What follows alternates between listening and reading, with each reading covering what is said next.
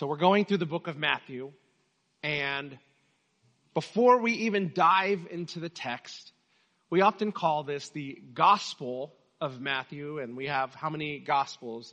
Anyone know? 4 Gospels in the New Testament. And before we even dive into this idea of looking at the text, I think it's important to talk about this word right here. It's a Greek word, euangelion. Okay, it's the word for which we get the word we say now, gospel. Gospel. And this is the word we translate gospel, and it's simply a word in its original language that means good news. Good news. Or it means a good message. So when we say the Gospel of Matthew, we mean the what? The good news of Matthew. Or Matthew's good news. Or Matthew's good message. And this is what a guy by the name of Matthew wanted to share. But he didn't just want to share any kind of good news. He wanted to put into writing the wonderful things that Jesus did and said in his life. Because he was primarily writing to a Jewish audience, he wanted to provide examples of the power and accuracy of God's prophets who had foretold the coming of the Messiah, so that he could prove without a shadow of a doubt that Jesus did what the prophets of where? The Old Testament, what the prophets had predicted. He fulfilled every prophecy and fit every description of what the Old Testament said would be the Messiah. Jesus was the Jewish Savior. Okay, so that's really important to get right up front. And like the other gospel writers, Matthew wanted to share about how Jesus came and how he ultimately died and was raised from the dead, and how this good news, the gospel, has the power to transform our lives and the lives of everyone we meet, everywhere we go. Yes, every day that we live. So how does Matthew choose to start when communicating this gospel news? Let's find out. Matthew chapter 1, starting at verse 1. Here's what he says. An account of the genealogy of Jesus Christ, the son of David, the son of Abraham. Abraham fathered Isaac. Isaac fathered Jacob. Jacob fathered Judah and his brothers. Okay. So if you've ever sat in a message about the book of Matthew, you'll know that every preacher will tell you it sounds kind of strange, right? That Matthew would tell the good news about Jesus starting with a family tree. And why would they say that? Because most people, when you think about sharing good news, you don't start with what's seemingly boring. And while this may not be the exact way you would share good news about how good Jesus is, what Matthew does here is not much different than how you and I describe people in terms of who their parents are or where they grew up. In fact, this is what we often do sometimes when we're trying to describe someone. Maybe you and I, you don't know them, but I know them. And so I'm trying to give you a sense of like who they are. And I'll, sometimes we'll say things like, maybe you'll point to my daughter, Mia. And you go, Mia, that's what? That's Phil's daughter. You don't say Leona's daughter. It's actually more accurate to say that's Phil's daughter. And for those of you who know me and those of you who know Mia, that makes sense, right? Right?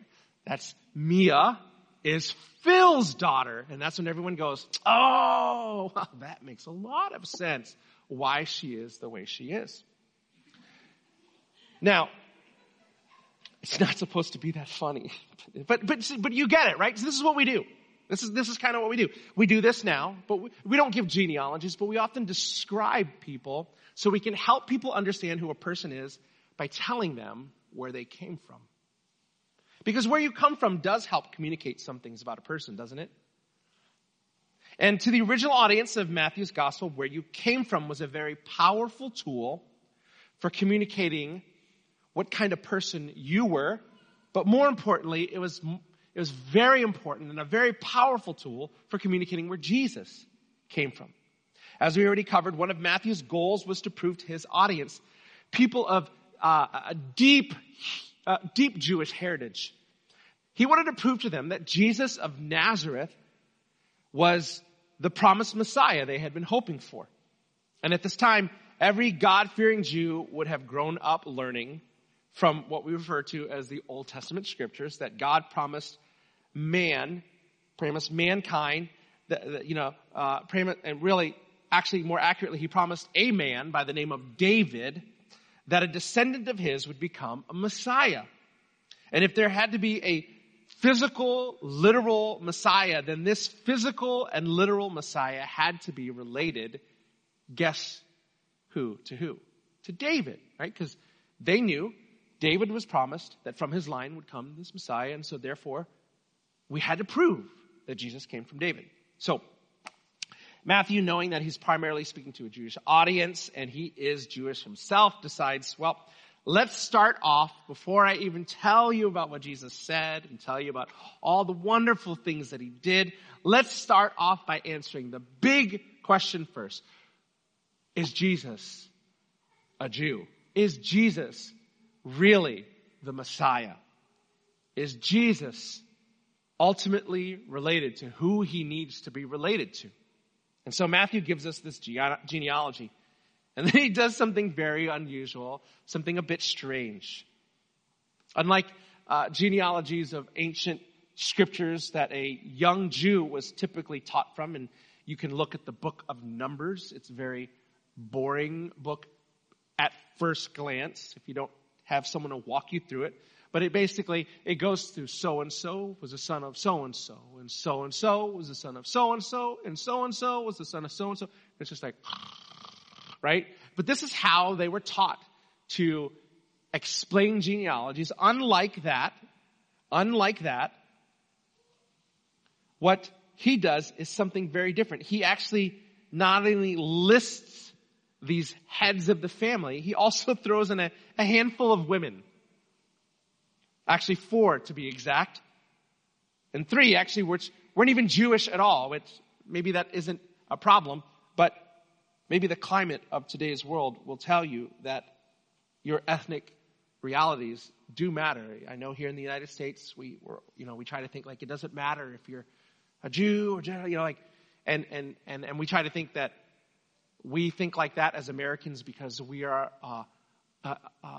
enlightened beings. But this came from Jesus, right? This ethic came from Jesus, but around the world. And this is the reason why it's so, when you watch the news, seeing everything that's going on right now in Gaza and all that, and all this hatred for people of different ethnic background, and you can see that this did matter, and it still does matter. Even though it doesn't matter to you, it still does matter. And so he answers this question: where did he come from?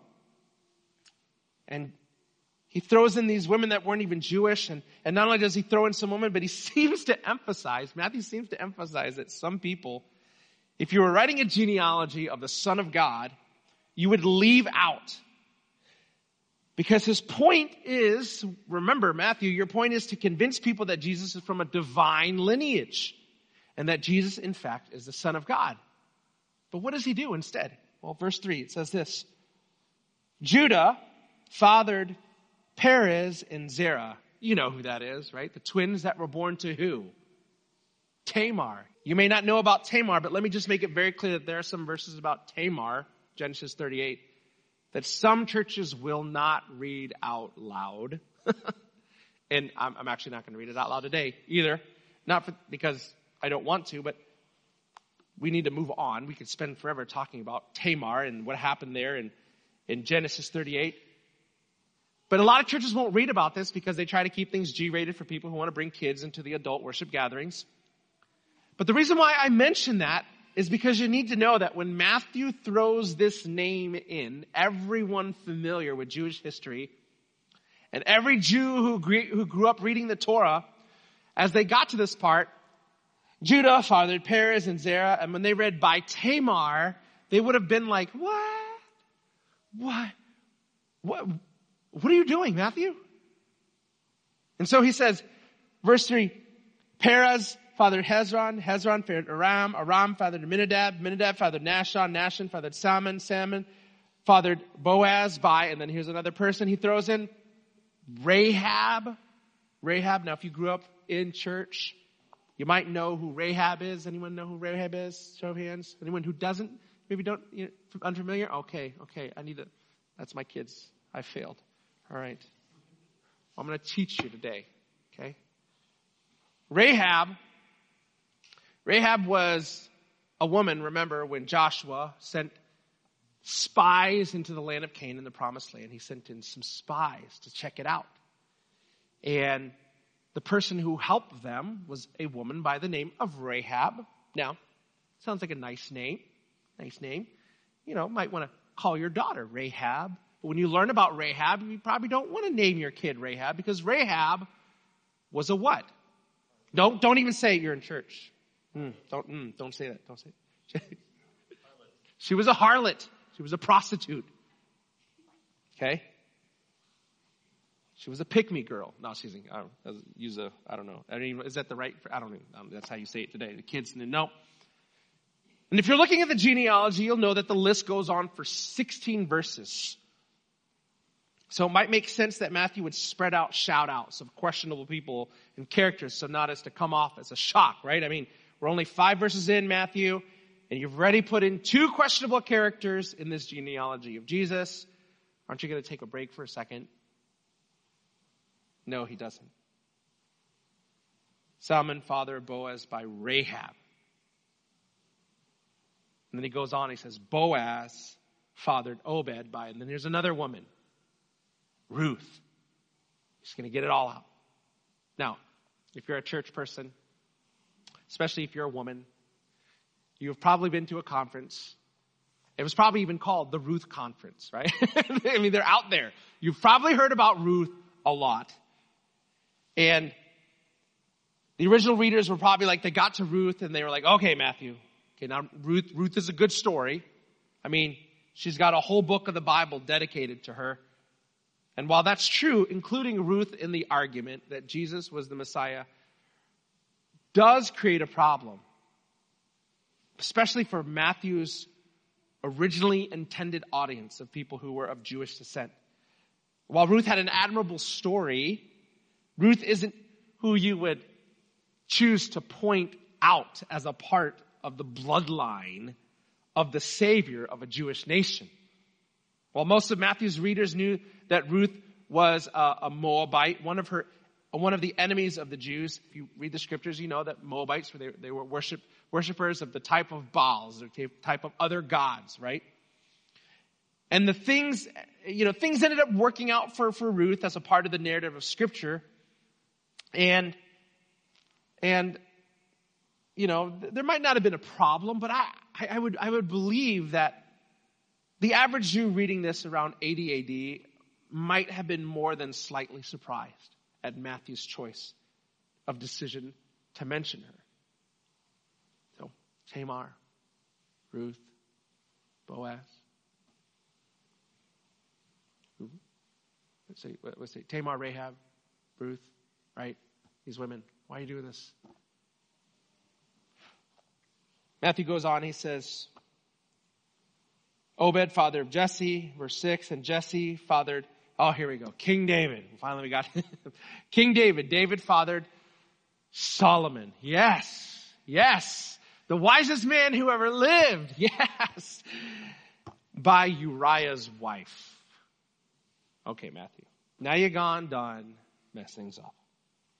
Uriah's wife. Matthew doesn't even say the woman's name.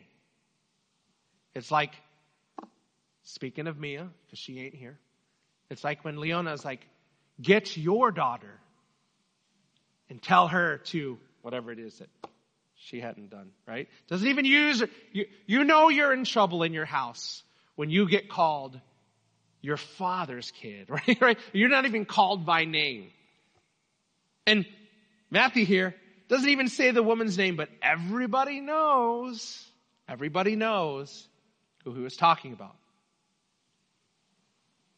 Matthew doesn't even say, and whose mother, like he did for the others, was who? Does anybody, Bible scholars? Bathsheba. Instead, he makes it worse by writing, whose mother, catch this, was another man's wife. This is literally what Matthew is saying. Jesus, the Savior of the world, comes from a lineage where even the man that you venerate as the wisest man who ever lived. Let's not forget, we don't want to talk about it, but yeah. His mom was another man's wife. And again, you can imagine that the readers of familiar with the Old Testament history, they were like, why do you have to bring that up? Why do you have to bring that up, Matthew? We want to think great things about King David. We want to remember him as the man after God's own heart. We don't want to think about his flaws. The big, bad, ugly scar that David wanted to remove from his life was with Bathsheba when he had an affair with the wife of one of his generals by the name of Uriah. And as if that were not enough to be ashamed of, David, some of you know this, David set up Uriah so that he would be guaranteed to die in a battle to try to cover up the fact that he had not only had an affair with this woman, but that he had gotten another man's wife pregnant. And it isn't the only, if you read David, but it is definitely one of the most shameful moments of King David's life. And Matthew includes it. I don't think he includes it in a passing by. I think he did it in this way so you would stop, just like we're stopping right now, and going, what in the world is going on? He places this story as he's retelling the ancestry of Jesus. And the interesting thing is that Matthew hasn't even gotten to Jesus yet. Right? This is the gospel of Jesus. And here we are. We've already set it up with so much drama. And I know it's hard to think about reading this for the first time. But if you're reading this for the first time and you don't know that Matthew is about to tell the story of the birth of Jesus, some of you know in the next coming section we'll find about the birth of Jesus. At this point, if you're just reading this, all you can gather is that it seems like Matthew is going out of his way at best to create some kind of intrigue about the people who were related to Jesus. The big question is, and this is what I want to kind of wrestle with this morning, is like, why would Jesus do this? Like, why go through all this trouble? Why would Matthew do this? Why would Matthew talk about Jesus like this? Well, I'd like to suggest some things that I think may or may not be true. This is where I go from like the scripture. Here's what I think. I think because Matthew had spent 3 years with Jesus, lived with him, heard Jesus teach, saw Jesus choose to heal, and saw him invite people, himself included, that you typically wouldn't think of as the kind of people the Son of God would invite to become part of the leadership of this new movement called the Way. I think because Matthew saw Jesus die on a cross, and because he stood next to an empty tomb, because he saw Jesus risen from the dead and witnessed him commissioning his disciples to go and make more disciples, and then seeing him get caught up in the air, only to be left staring until angels came up to him and said, "Why are you yet still staring?" Like, what? Right? I think Matthew wrote all this because he was well aware that Jesus had included what many, if not all of his readers would say were shady characters. As the kids would say, sus. But nevertheless, Matthew chose to list them as part of the story of Jesus, with all their baggage, sins, and embarrassing stories, because Matthew knew that even though the gospel is about the good news of Jesus, telling the good news of Jesus required communicating. This is what you need to listen to. In order to tell the good news of Jesus, it required telling with absolute clarity the heart of Jesus. Before I could tell you what Jesus did and all the cool things that Jesus said, you got to know the heart of Jesus.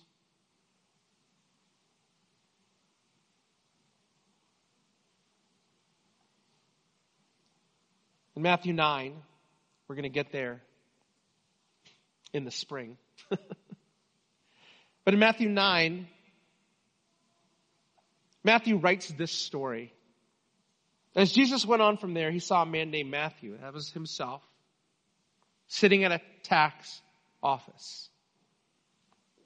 If you're familiar with the way tax collectors were seen in the hierarchy of disreputable people in society at the time, you'll know that Jewish tax collectors were the lowest of the low. Being a tax collector, as a man with a Jewish background especially, was seen as betraying your nation because you were working for the bad guy, the Roman government. Some would even say that being a tax collector was betraying your God. And that any Jewish person who made a living collecting taxes from his own people on behalf of their oppressors was a traitor and often treated like an outcast. In fact, at this time, there were only two categories of the lowest of lows. You were either a sinner or guess what? You were a tax collector. In other words, tax collectors were considered so low on the totem pole that they weren't even lumped into the same category as sinners. They had their own category of their own. And this is who Matthew was. Matthew was an embarrassment to his family. He was ostracized from all religious life. He was not allowed to go into the temple. He was never ceremonially clean enough to go into the temple. In other words, people didn't think, not only could he not go into the temple, but even if they were thinking about letting him in, they're like, well, you can't. I mean, come on. You're you. God would never approve of you. And so, because of this reality, Matthew's friends were other tax collectors and sinners. And so, there Matthew sits. He's sitting there at the tax collector booth, taking people's taxes, and then all of a sudden Jesus walks up. The picture of righteousness, holiness personified. And then he makes eye contact with Matthew. He looks him right in the eye. And while Matthew is holding possibly the blood money, holding the taxes in his hand, Jesus looks at him and says to him, "Follow me. Follow me." And what does Matthew do? Follows Jesus. And then he invites Jesus over for dinner. And then he invites his friends over to meet this Jesus, which we already established were the lowest of the low, right? Tax collectors and sinners. And something strange happens for some odd reason out of nowhere. It seems like the religious leaders came crawling out the woodwork and say, I never understand this. Even now, like when I read the scripture, it's just like how there's a religious leader just seem to just pop out of nowhere. And then it appears that one or more of the religious leaders mentioned or motioned to one of the disciples to come out here. And based on what we know about ancient Jewish customs, no good Jew would ever go in or touch the property where sinners and tax collectors were gathered to party, much less a tax collector's home. And so, why? Because it would take months to get ceremonial clean. And so what did they do? Here's what they did. Verse 11. When the Pharisees saw this, they asked the disciples, "Why does your teacher eat with tax collectors and sinners?" Now, when they said this, Jesus, said, "It is not those who are well who need a doctor, but those who are sick." It's at this point that you would imagine that at least one of Matthew's tax collecting friends or sinners would raise their hand and say, Jesus, you know we can hear you. I know what you're trying to say to these guys, but if you're trying to win our favor, calling us sick is not kind of the way you would do that. The interesting thing is that Matthew doesn't record anyone being offended. You notice that? Because do you know what the people who are disconnected from God know?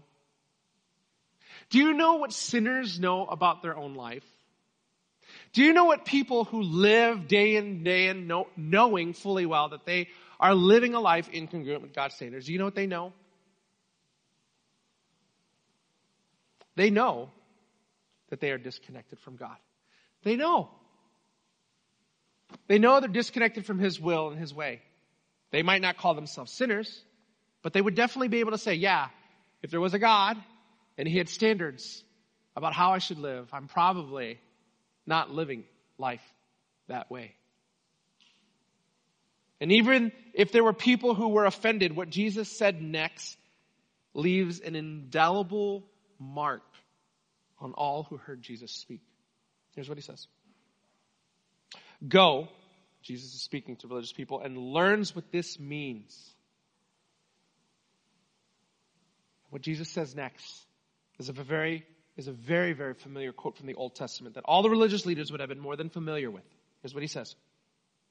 I desire mercy and not sacrifice. For I didn't come to call the righteous, but sinners. Think about that. At other times, Jesus would be more gentle, and he'd say it like this. Luke recorded it like this. For the Son of Man has come to seek and to save the lost.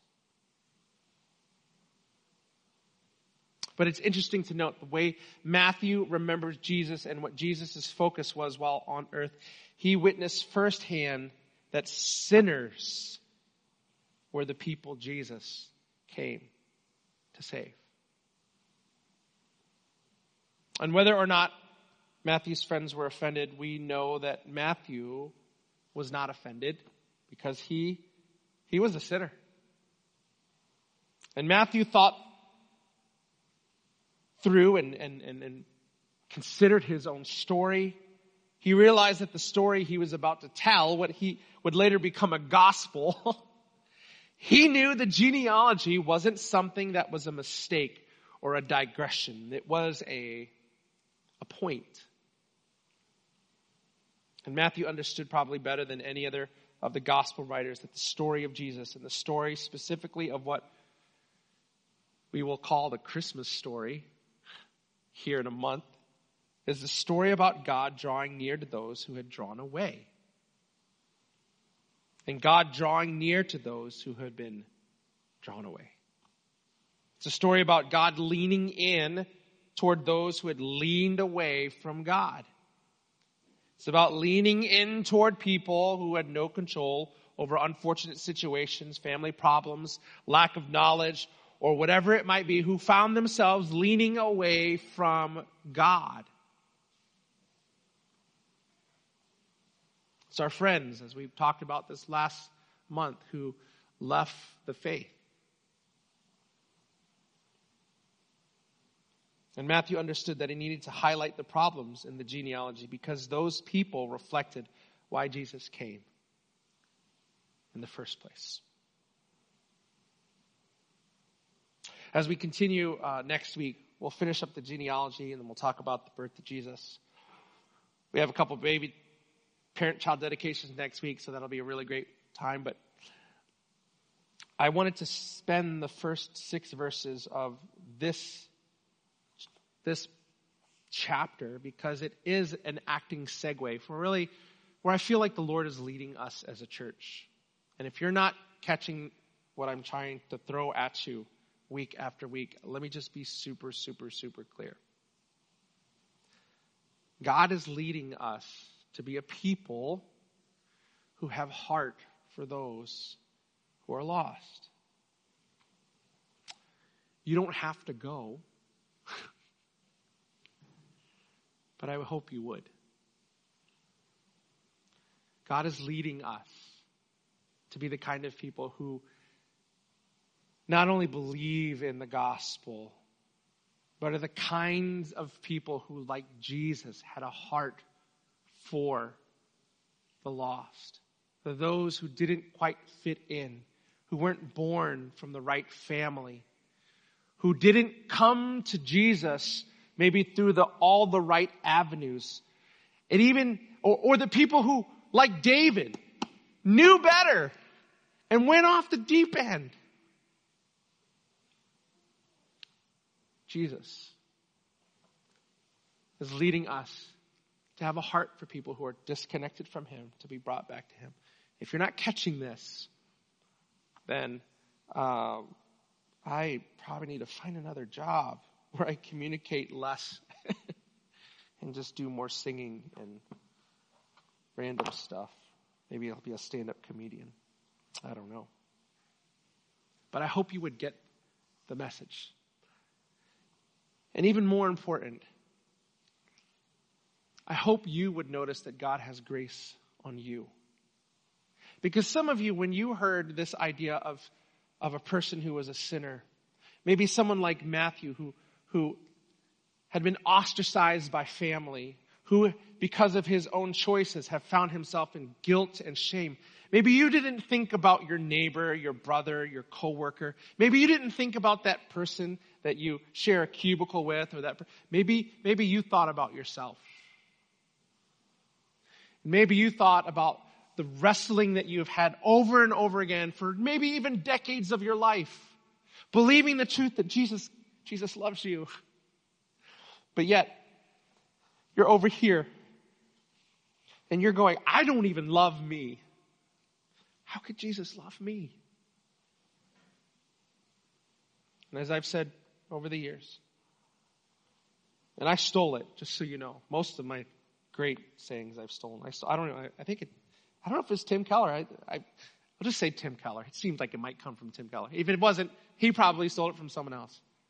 But as I've said over the years, you need to know this. There is nothing you can do that'll make God love you more, and there's nothing you have done that will cause him to love you any less. Right now, right here, Jesus loves you. Are you willing to turn to him? Right here, right now. So, the action point for all of us, I would think, is that we would either come to grips with the reality that God is sending us to people that desperately need him, or we ourselves need to be the kind of people who believe with all our heart, mind, and soul, and submit our lives to Jesus as loved ones by him, and stop keeping him at arm's distance because we have not yet found love for ourselves. Does that make sense? Hope so.